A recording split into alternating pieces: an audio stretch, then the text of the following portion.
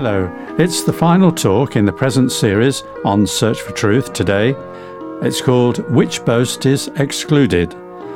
And that's an intriguing question which will be explored in your Bible study with your teacher Brian Johnston. If you've been following this series, you'll recall we've looked at words such as salvation, grace, faith and works. And I hope you've found these talks helpful if you've been following. If you have, we'd be pleased for you to tell us, and perhaps you might do so when you write in to request the book, the e-book, which accompanies this series. In the meantime, here's Brian. Thanks, John. The atheist philosopher Bertrand Russell was once asked what he would say if he found himself standing before God on Judgment Day and was asked, "Why didn't you believe in me?" Russell replied, "I would say, not enough evidence, God, not enough evidence." If you dare to write a blog or post to Facebook on issues of Christian faith, you should be prepared for the same refrain. There's not enough evidence. But we must ask, not enough for what?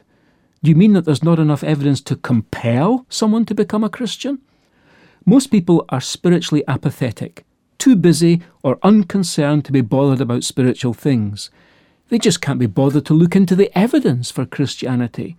Most people aren't even acquainted in the least with the evidence for it.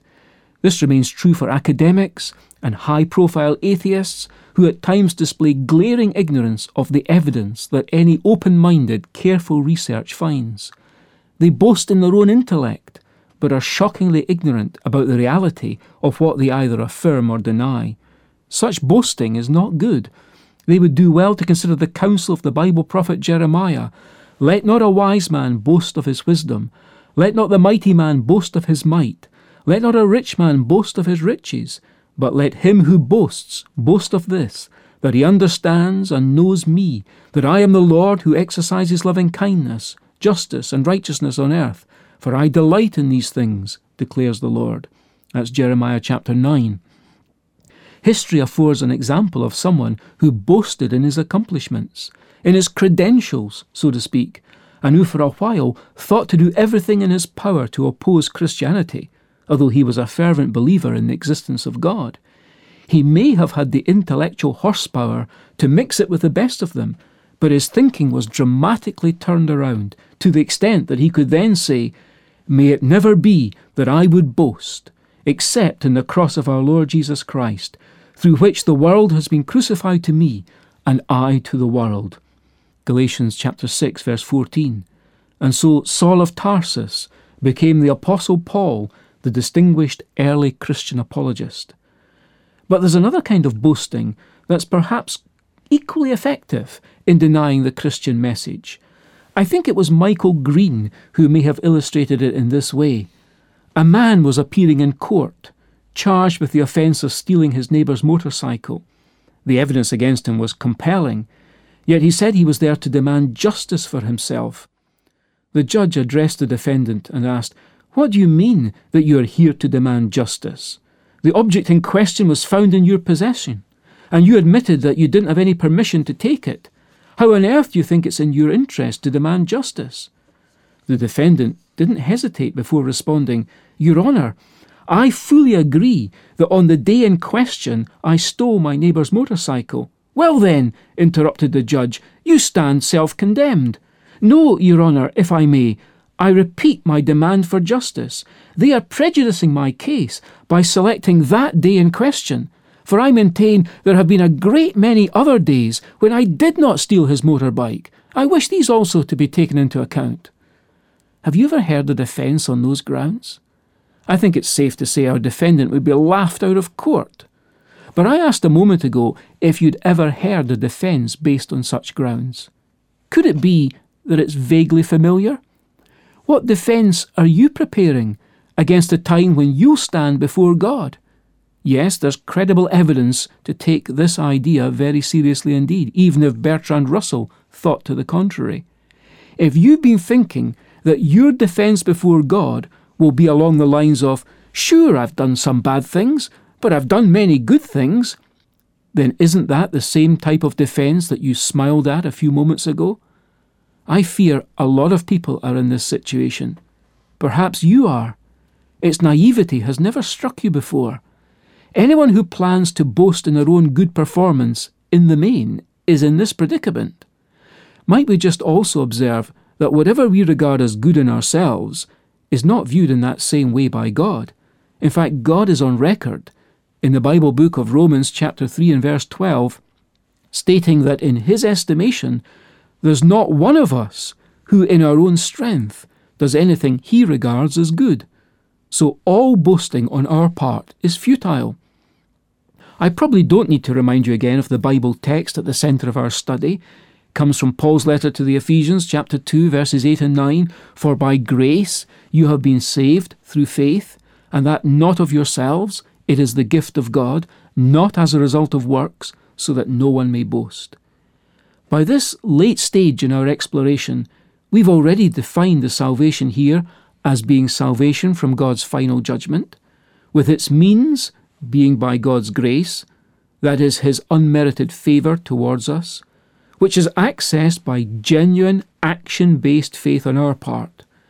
Our previous study drew attention to the emphasis here being against this salvation being of our own working. In fact, these two verses go to quite unusual lengths in disabusing us of any lingering idea that we can get to heaven on our own merits. We might ask, could it be any plainer? Positively, faith is identified as the means, but then negatively, our works are singled out as not being the means of our salvation. Of course, God knew how persuasive and attractive to us would be the boastful thought of us thinking we could somehow possibly be there in heaven based on merit.